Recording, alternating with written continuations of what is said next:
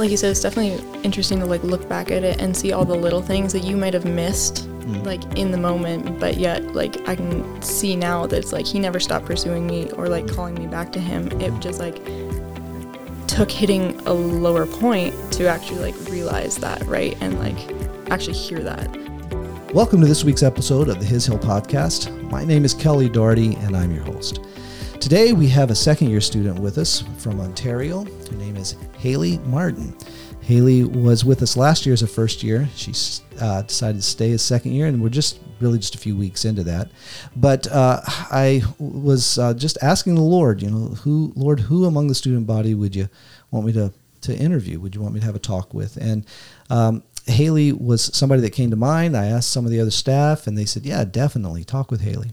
So here she is. So Hayley, hi. Hi, Kelly. Thanks for having me. Thanks for being here. I appreciate you doing this. I know that most people, for some reason, are just scared to death to do this. Yeah, a little bit.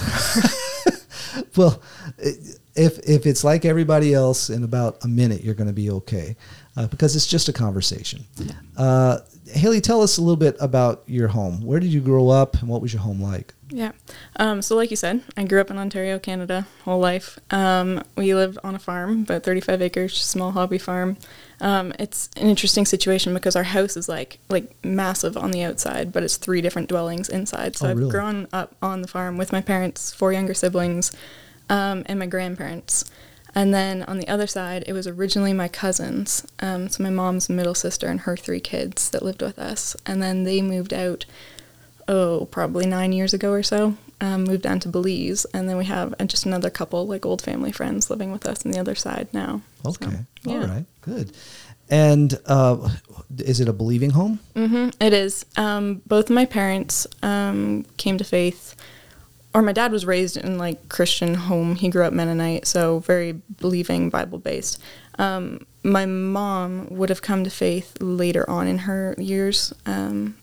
Her parents actually would like, when she was little, they would drop her and her sisters off at Sunday school and then go home and then come pick them up when they were done, kind of thing. And then I think it was like towards her middle school years that my grandparents actually started like going to church consistently with the girls. And like from there, their household just kind of changed and switched for the faith side. So yeah, they've both grown up in a faith-based household for most of their lives. Okay. And therefore, I have my whole life. How many siblings do you have? 4 younger siblings. I've got 1 biological brother who's 19, 2 years younger than me. And then we have 3 younger siblings who are all adopted. Okay. Yeah. Okay. What was that like? How old were you when they were adopted? Oh, little. Really? I don't remember exactly how old I was. So Caden, my middle brother, we got him at about 18 months old. And he's 5 years younger than me. Yeah. So I would have been around 6 or 7 when we started. The reason I asked is that's actually one of my favorite topics to talk about on the podcast. And we actually had the Corbetts here, Summer's parents. She's Summer's one of my roommates too. Okay. And it's such a neat thing. The stories are incredible. I just had lunch with Bill Bushhouse, and Bill actually was recording another episode that we're going to air or post next week. And, they adopted 4 children. And so the stories are to me, they're just such precious stories. Yeah. And I was just wondering, being 6, you can remember the adoption, right? Yeah, a little bit. Okay. I would have like pretty vivid memories of things like the kids going on visits on weekends or afternoons to like their biological families, or we got the 2 youngest ones like directly from the hospital as babies. And so it's me and then 3 boys and then my sister at the bottom. And so I don't actually remember getting the call that like she's had another baby and it's a little girl this time. But my mom would always tell me, she was like, it just like, yeah, I don't even know how she would describe it. I just like lit up because it was me and 3 boys, right? Okay. And so then got a baby sister sort of thing. That's awesome. Yeah. So you really, you were too young to tell me that you noticed any changes or anything, or was there anything you had to deal with yourself, or were you just too young? I don't think so. It was just normal to you. Yeah. I don't really remember like essentially life before having them in the house. So it's not even like I have a time to compare, this is when it was just 2 of us and this is when it was like 5 of us. Okay. It was almost kind of a natural progression of like just like mom and dad having another kid sort of thing. It was, yeah. Well, that's neat. Now, this was a farm that you grew up on. Mm-hmm. Okay, so what kind of farm? Just hobby farm. My grandparents were importing and exporting horses from Europe and the States and stuff. Okay. So mainly horses. I grew up riding and showing competitively. Really? Yeah, that was kind of my thing. Okay, yep. So showing a horse. So you weren't like into the not cutting or anything like that? No, I was like the fancy English rider. Okay. Yep, got to dress up in like the little jacket and tall black boots. And how long did you do that? I think I started when I was like 6 or 7, and then stopped when I was 13-ish. Okay. Yeah. Okay. Yeah. Now is it still a hobby farm? And there's still horses? Not so much anymore. Once my grandparents kind of got a little older and they kind of got out of it. So my parents have kind of started using it more for, like, we've done cattle, we've had goats out there, we have chickens. Yeah, a little bit of everything here and there, really. Okay. So how did you become a Christian?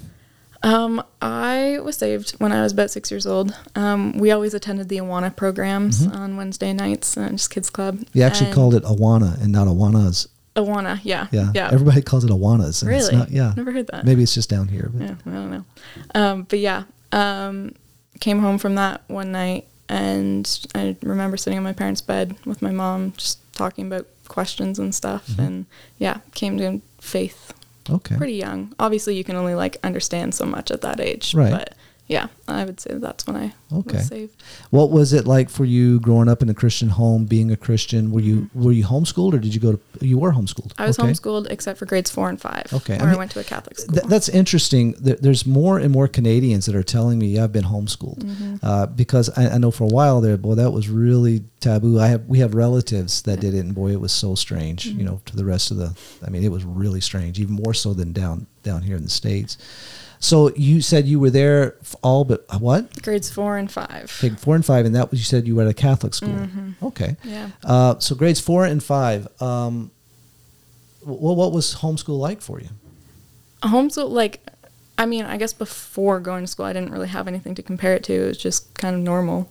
And then went to school for those 2 years.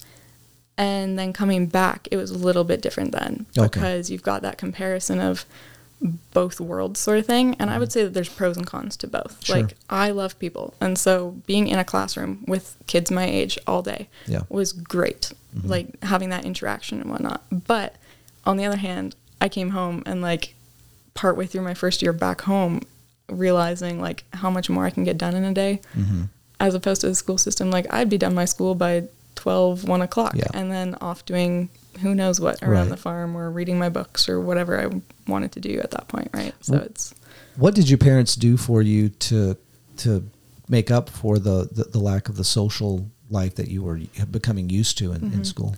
Well, that was right around the time where I quit riding and got more into like theater and dramatic arts kind of thing. Okay.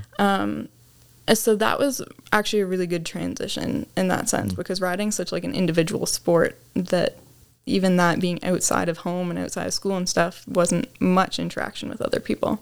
But then when I got into theater, like that's big groups of people. And I started that like with a faith-based church group that would run a musical every year kind of thing. So it was a really solid transition, I think.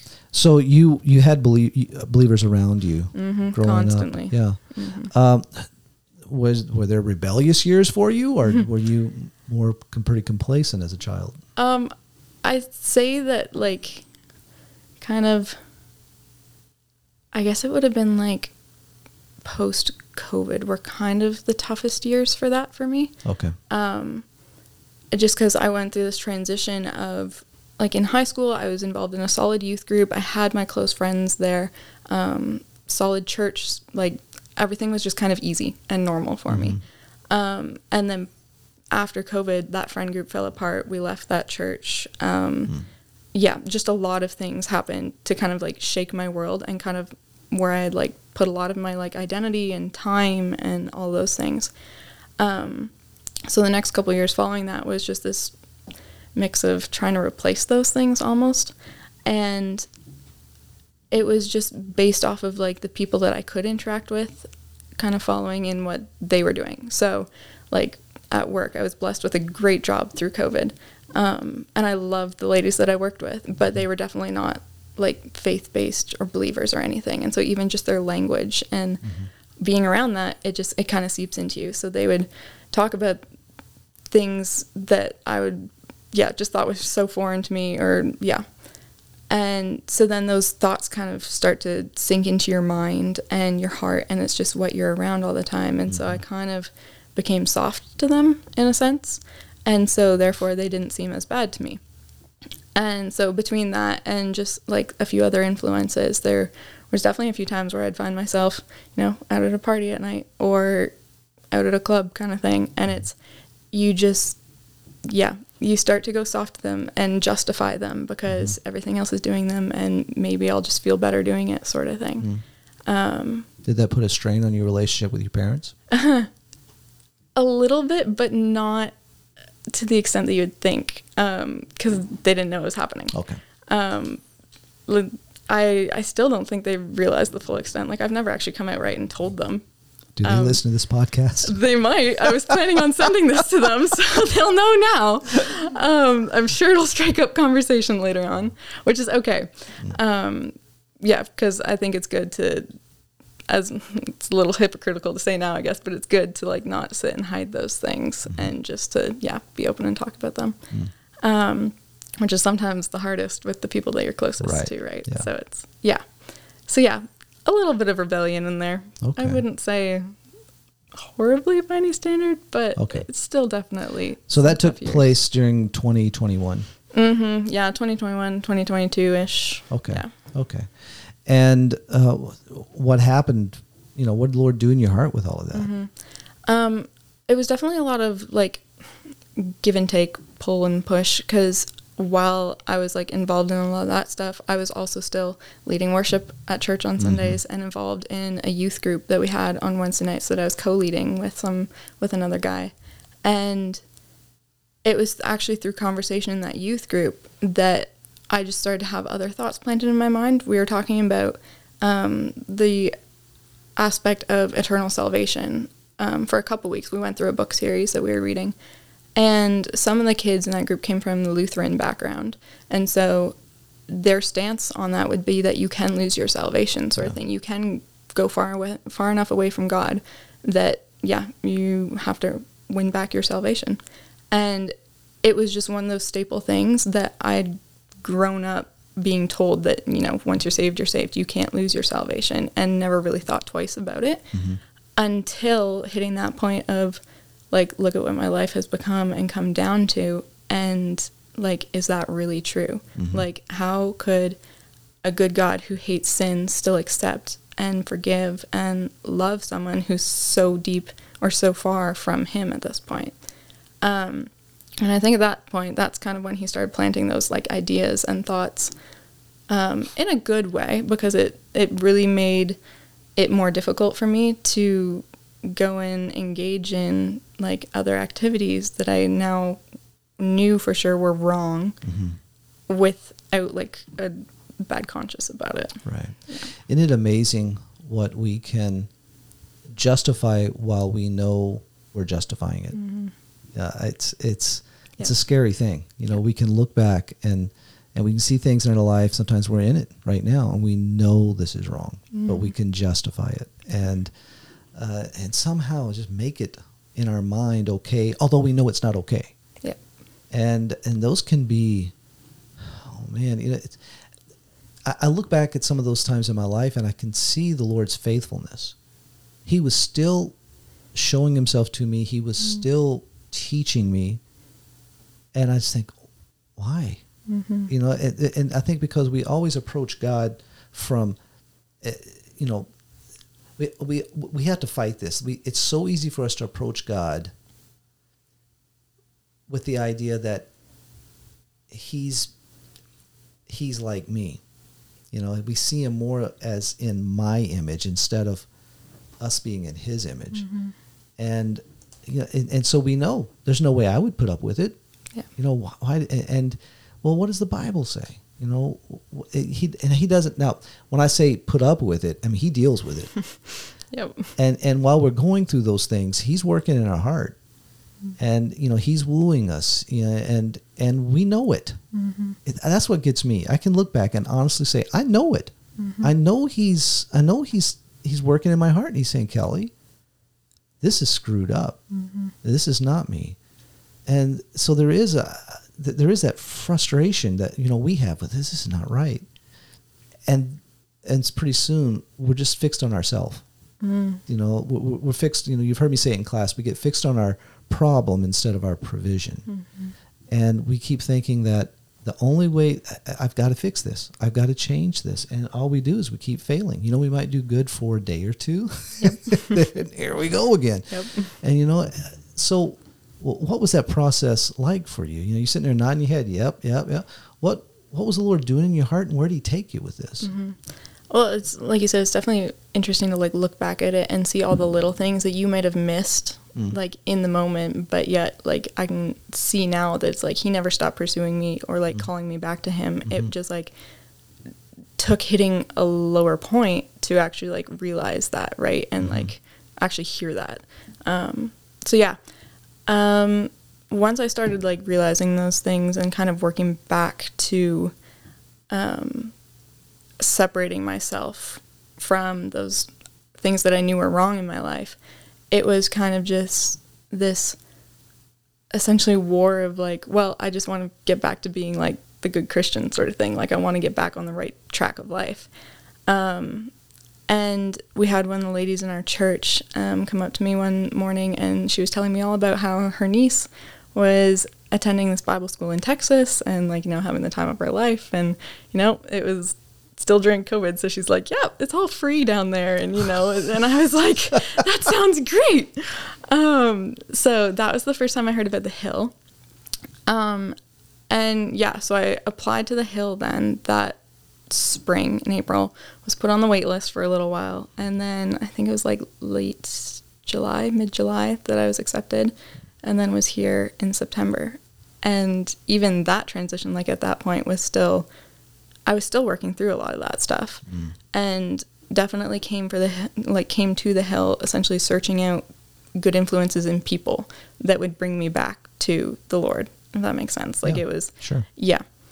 And then, the first week, even year at the Hill, we started off with your Genesis class, and there were so many times to that class. I'm not a crier. I'm not an emotional person. I like to think of myself as a pretty steady line, and that class was an emotional roller coaster for me. I couldn't tell you the amount of classes where I just I was on the verge of tears just from one line or statement that you would say. And so that just kind of, essentially broke me at the beginning of the year. And from there, last year was definitely a big still transition time of figuring out my life in Christ and Christ in me. And obviously it's a process that we continue to go through each and every day.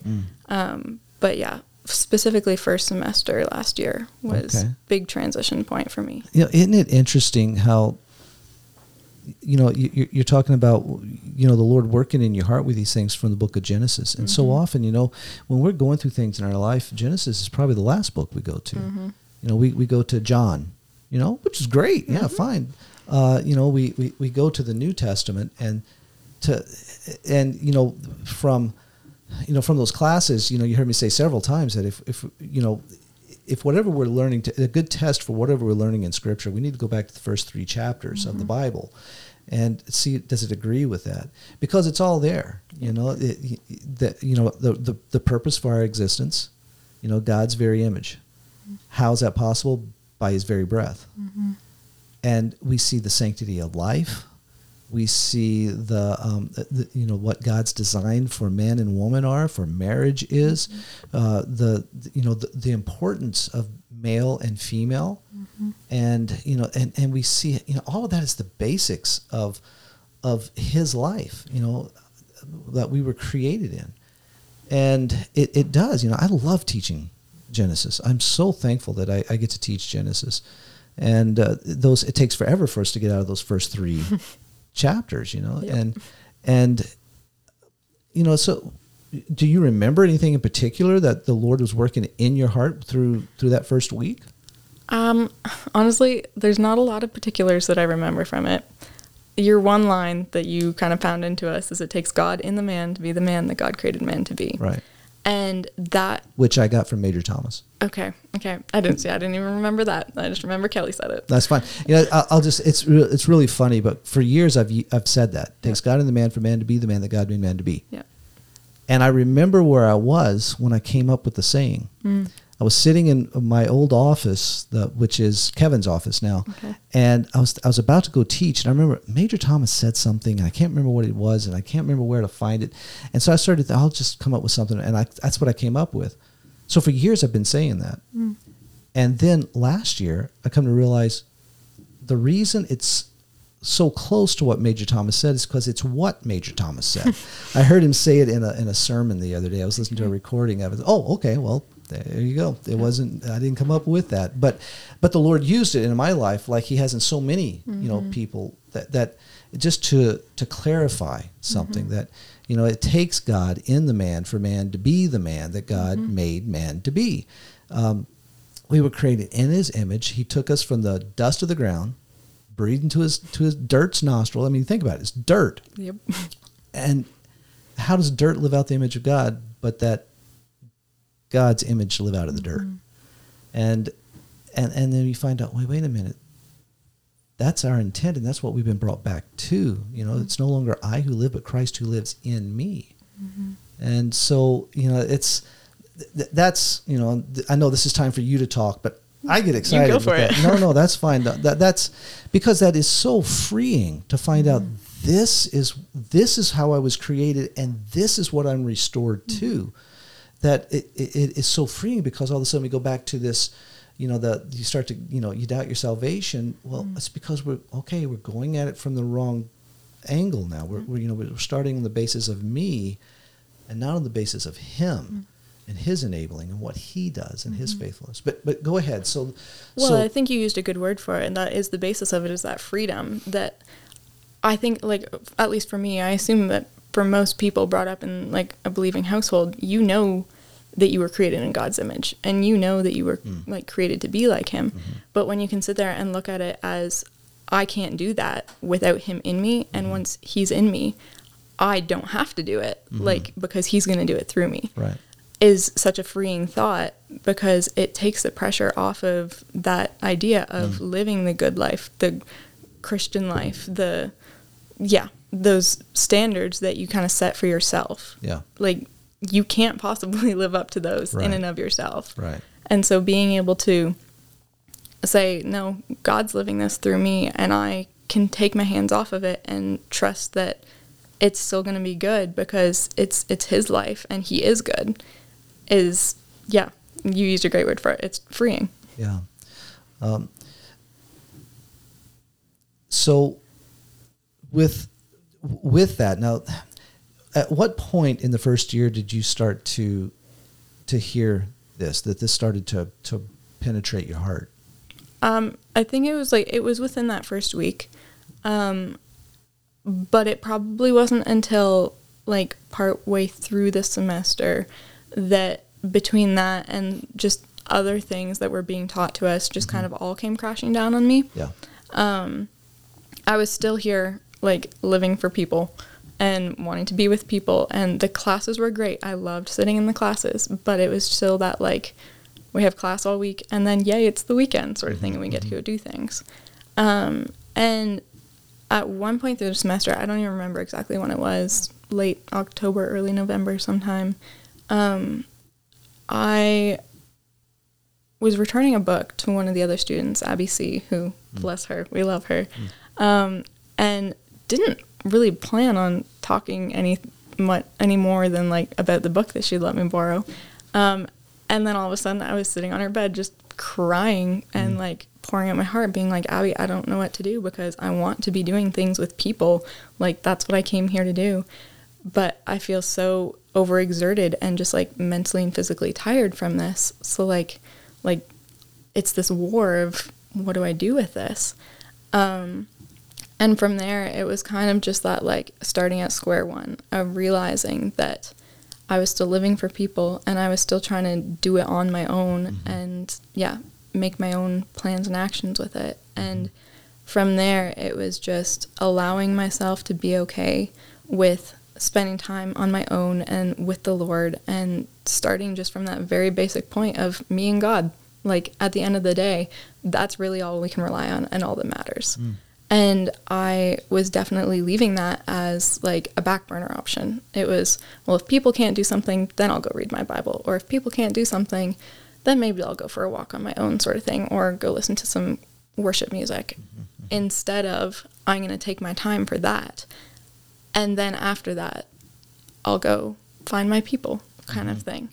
So yeah, it was all semester really, but kind of midway semester that those things really. I'm always encouraged when I hear things like that, because as a student here, I was much more hard-headed. You know, I grew up in a church, a strong church, and then we had a pastor come in that was just, he started preaching that Christ is your life. The one who saves you lives in you. And then we had Major Thomas come in. I can remember sitting in the balcony and listening to him and saying, well, this is really good. I don't know why this is so good. You know, I mean, he's talking about the same God, same Jesus. He's reading from the same Bible. Why is this so good? And then I came here as a camper. And I remember sitting in the chapel and the same thought. You know, boy, this is so good, but why? And I actually thought these things out. They're talking about same God, same Jesus, same Bible. Why is this so good? And then I came as a student.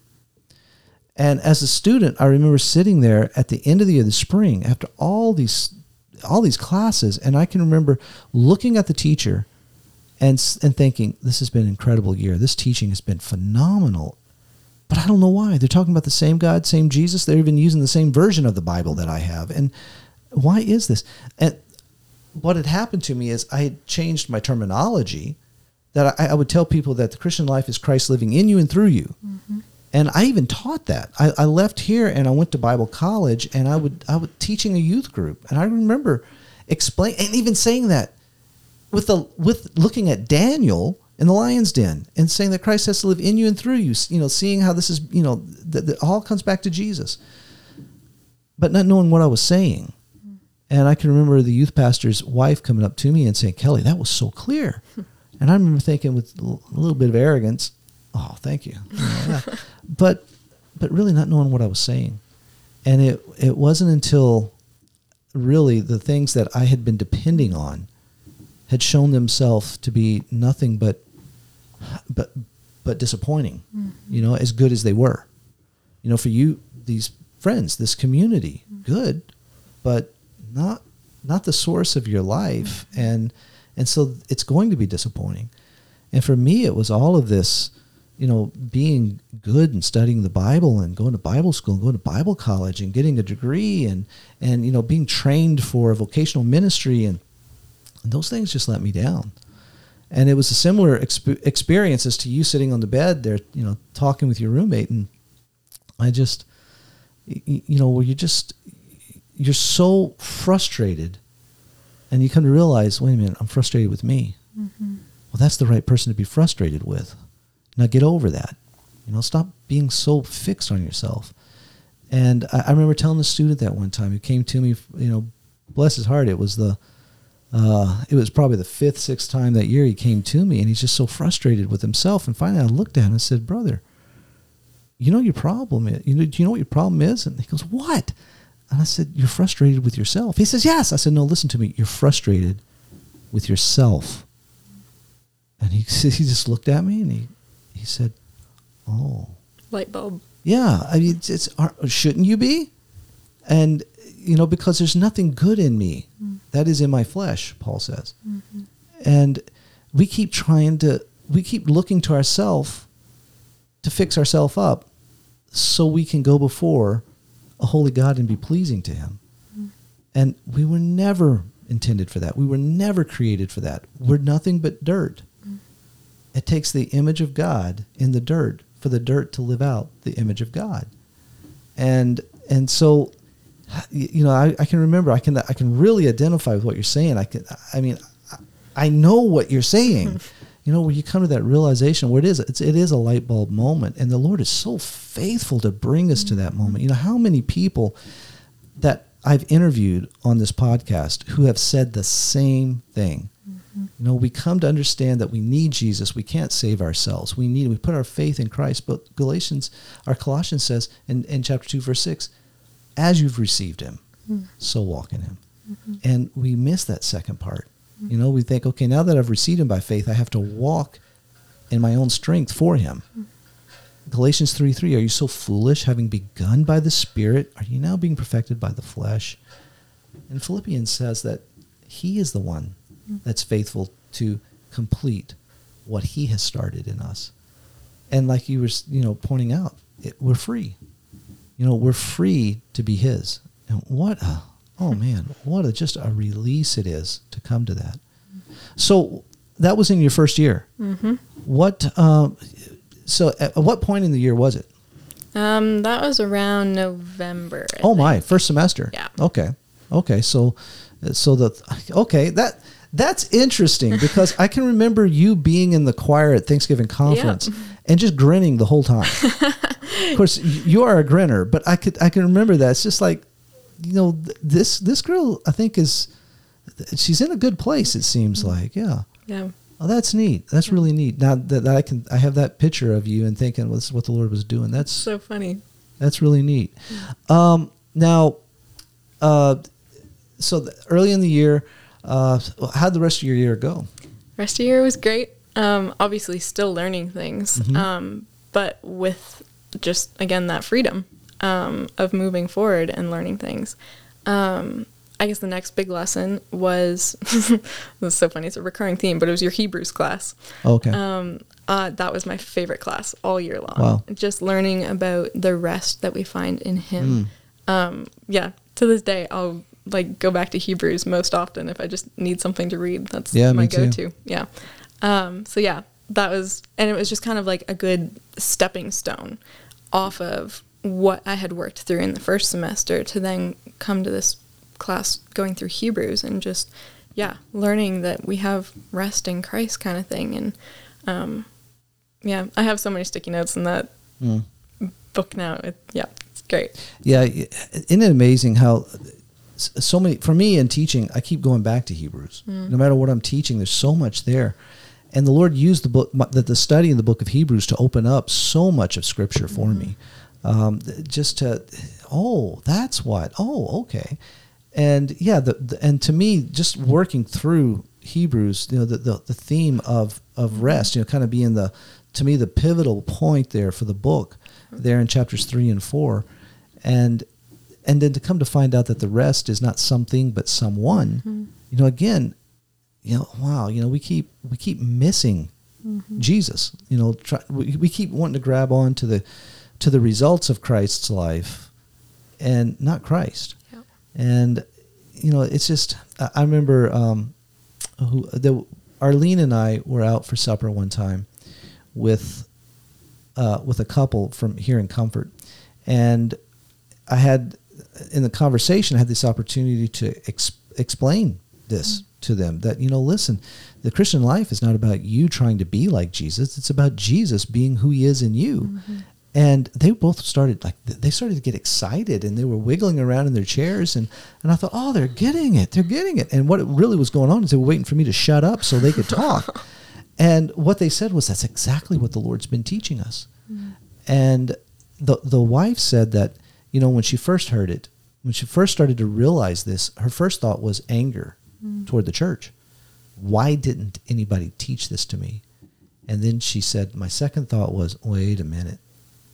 This is not on the church. This is on me. She realized that she's had his word. She's had his presence, his indwelling life. And the problem, we always think that, our problem is something else. We never want to think that the problem is me. Right. And that is the issue. Paul said, "Oh, wretched man that I am." He understood that he was the problem. And I love that. I appreciate that, because he's the man that said, for me to live is Christ. And it's no longer I who live, but Christ who lives in me. And I can do all things through Christ who strengthens me. And the same man says, there's nothing good in me. Nope. That is in my flesh. So there is that fight. And we are the problem. So, and isn't that interesting? We're the problem. So why are we going to ourselves to fix the problem? we're so messed up, and the Lord he still wants us, and he still pursues us. Mm-hmm. But isn't that just his character of faithfulness? Yeah, it is. Yeah, that's right. We get that so wrong. Yeah. But because he still chases after us and pursues us. Yes. Yeah. And I appreciate that. He's the one that's faithful. Mm-hmm. Even when we are not. That's right. Yeah, even when we're not. Mm-hmm. And that's the freedom that's in that, the rest that is the reality, of his presence, of him. Mm-hmm. That's what we're made for. And I've seen it on people who are dying. Mm-hmm. Close people to me, where I've been with them, sitting there with them as they're dying, and both of them just days away, and just to see that rest and that peace, and both of them just so adamant about, this is Jesus. One of them said nothing else matters. It just,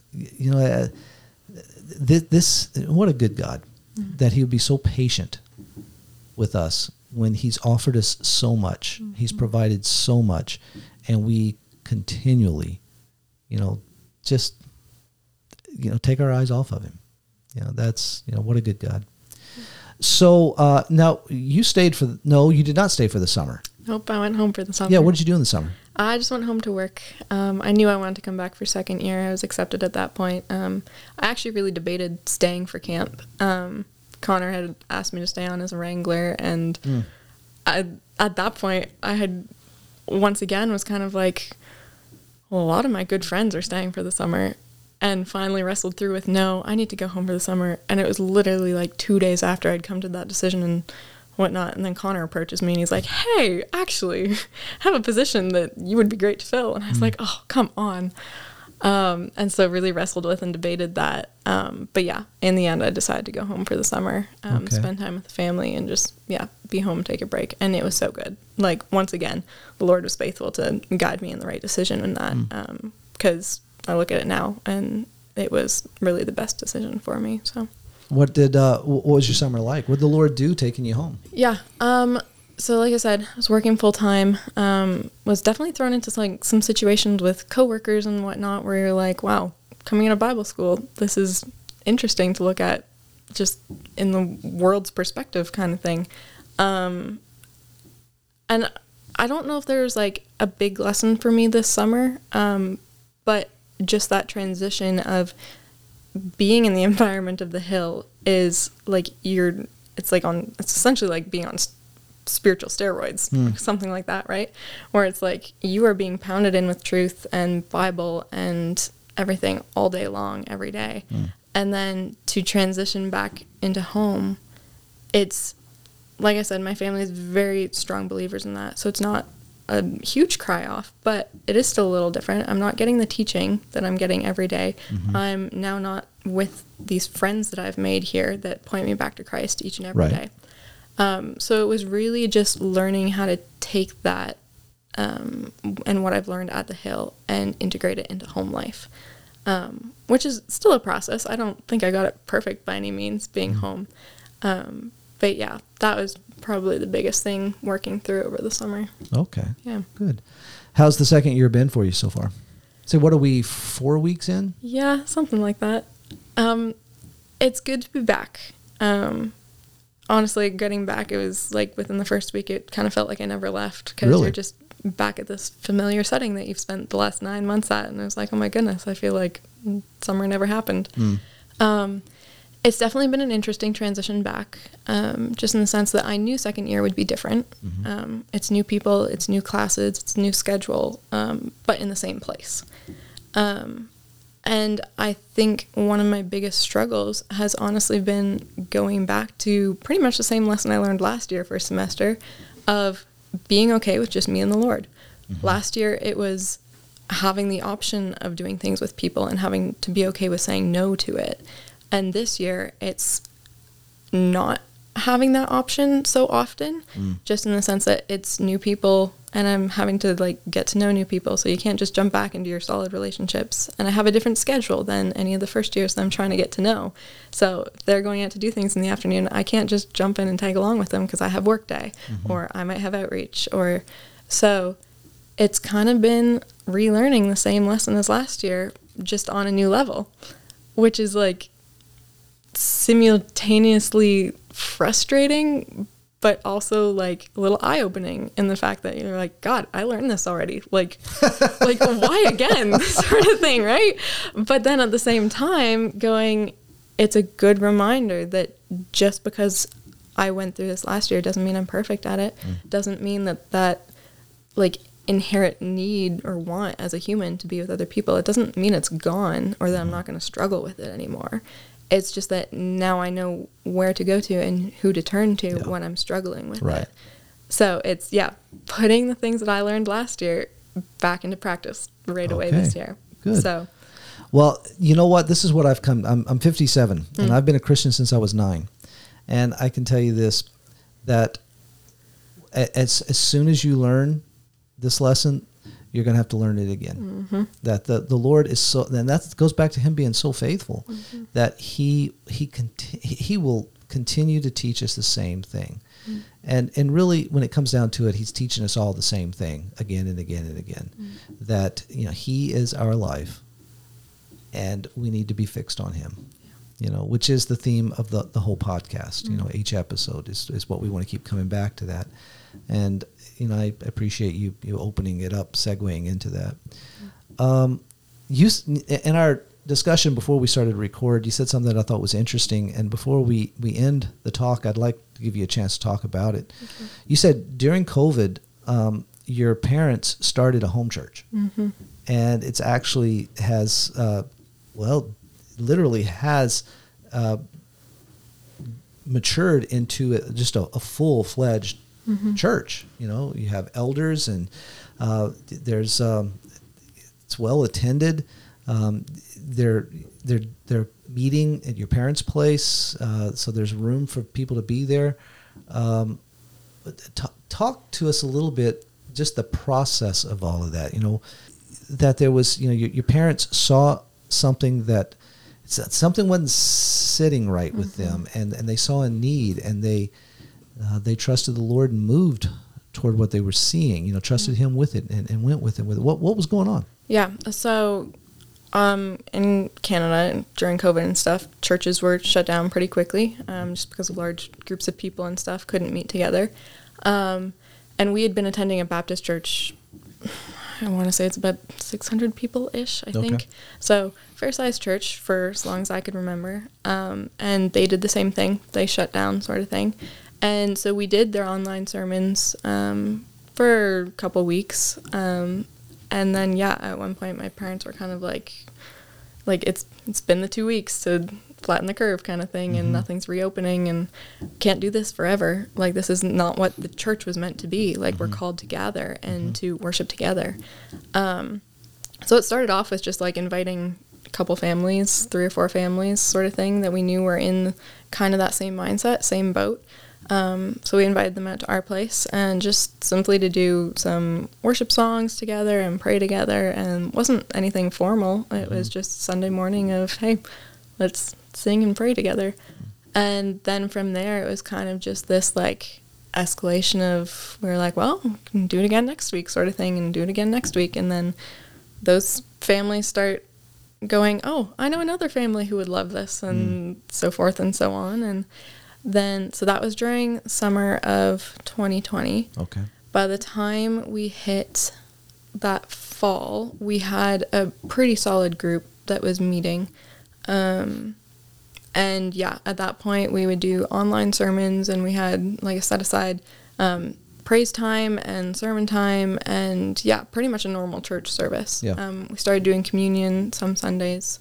So then we moved into the barn as the weather got cooler, still continuing to grow in numbers, and then got to the point where we couldn't fit everybody into our barn. So we moved into the basement, which is where we are still now. Okay. And it has been a process for sure of just seeing the Lord work through that. Like, my parents will say to this day, they were like, never did we plan to, like, be hosting a church, right, sort of thing. Like, that was never on their radar. Even when they invited those few families over, like, that was not their, like, long-term plan or, like, vision with it. But it's just the Lord placing people in each other's lives and bringing them to this same place together, through something as, like, simple as, like, a Kijiji ad, which is how we had one person and her kids join us. One of the men who was, like, attending our church at that point, he went to go pick something up off of Kijiji kind of thing and just got talking with the lady that he was picking it up from. I don't even know about what, 'cause I wasn't there for it, but just the story goes that, yeah, they started chatting and then started talking about church and just, like, you know, what are you doing with that right now? And it turns out that, yeah, it's a single mom with 3 kids, and they were just kind of struggling with it all. And so he invited her out, and so they were attending our church for a good little while. So it's crazy, like, those little things that you're like, I don't know, Kijiji, which for you Americans is like eBay, essentially, right? Crazy how he uses those little things to plant people where he wants them and where they need to be at that point in their lives. And it's so neat to see just how intricate he is in working in people's lives. Yeah. And, you know, I appreciate what you're saying, what you're describing. You know, I'm not aware of a church that did stay open, that the Lord didn't do some pretty neat things during that time. And I know for our church, it was the same kind of thing. That the first few weeks, what do we do? So there was the online for a few weeks, but then there came the point where the elders said, no, this is violation of Scripture. We can't, we cannot be making decisions based on fear. And I remember there was a doctor in the church. We were still living in Louisiana. We had not moved back yet, but what we were aware of what was going on here. And there was a doctor in the church there were doctors in the church that were in favor of us meeting, but there was one that wasn't. And she wrote a letter to the elders and asked them to please take this serious. And the elders' reply was so challenging to me. They said, we are taking this serious. We're not ignoring or we're not oblivious to what could happen. We understand that this could kill us. And, it almost did kill Charlie. He was very close. But their reply was, we know this could kill us, but we're ready to die. And, what the Lord has done with our congregation, and I don't mean just the numbers, but the people that he's brought and the fellowship that we have, the encouraging one another in Christ, and the insistence that we're finding among the believers with each other to be true to the Word, and the encouraging one another to live according to God's Word, trust Him for His Word, trust Him for what He's saying. And I'm not just seeing it in our church, but you're talking about this, little home church group of people. This is what the Lord says we're going to trust Him for. Let's get together and sing and pray. And what He's done with that, and churches across the country that I've seen, it sounds crazy, but dare to trust the Lord.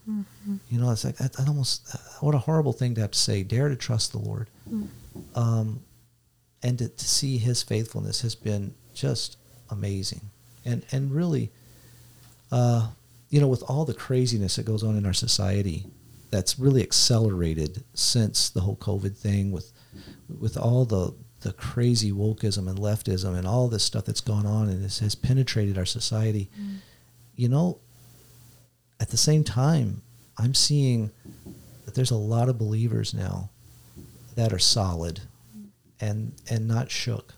And, I just, that are being the light of truth. I remember you talking about that a little bit last year. I was at your place for home fellowship, the one night, the first one that you guys did last year. Yeah. And just talking about even in the sense of like Bible schools and seeing the intentionality of the kids coming into these schools now over the last couple of years, and just those solid reasons for going for the sake of Christ and strengthening their relationships. And that's really where it starts, is that those younger generations, right?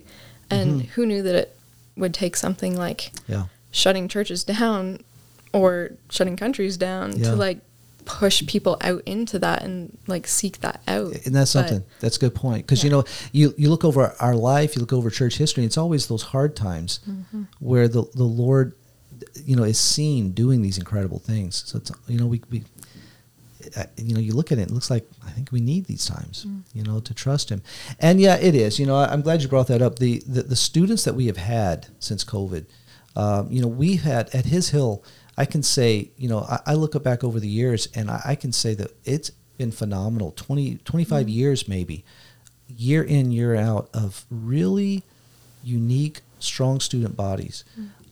But at the same time, I can say that since the whole COVID thing, there's been a even deeper seriousness among the student body that it's been really challenging and encouraging for me. You guys are weird, you know, because you want to come to. I mean, while COVID's still in full force, you know, we had students coming, and we had a waiting list. You know, we haven't had a wait. I think there was only one time in the history of His Hill that we had anything like that, and that was in 1982. And now we have waiting lists, and you know, it's just, you know, unbelievable. You know, it's. And I'm thankful, not because of the numbers. It's fun to have the numbers, it is, but not because of the numbers, but because of just who's coming. That it's really something to see. You know, it's really been encouraging to see. So I'm excited to see how the Lord uses you guys going forward, and how he's going to use you in society. And I'm praying. I really am. I'm praying for you guys that you be taken captive with Christ, that you be the light that He's made you to be, and that He will use you for. And that's going to be neat to see. Well, Hayley, thanks for being here. I thank you for giving me your time. And maybe we'll have you back with maybe a panel of students. That'd be fun to do. Sounds good. All right. Thank you. Thanks, Kelly. Thank you for listening to today's episode of the His Hill podcast, featuring our host, Kelly Doherty, and one of our second-year students, Hayley Martin.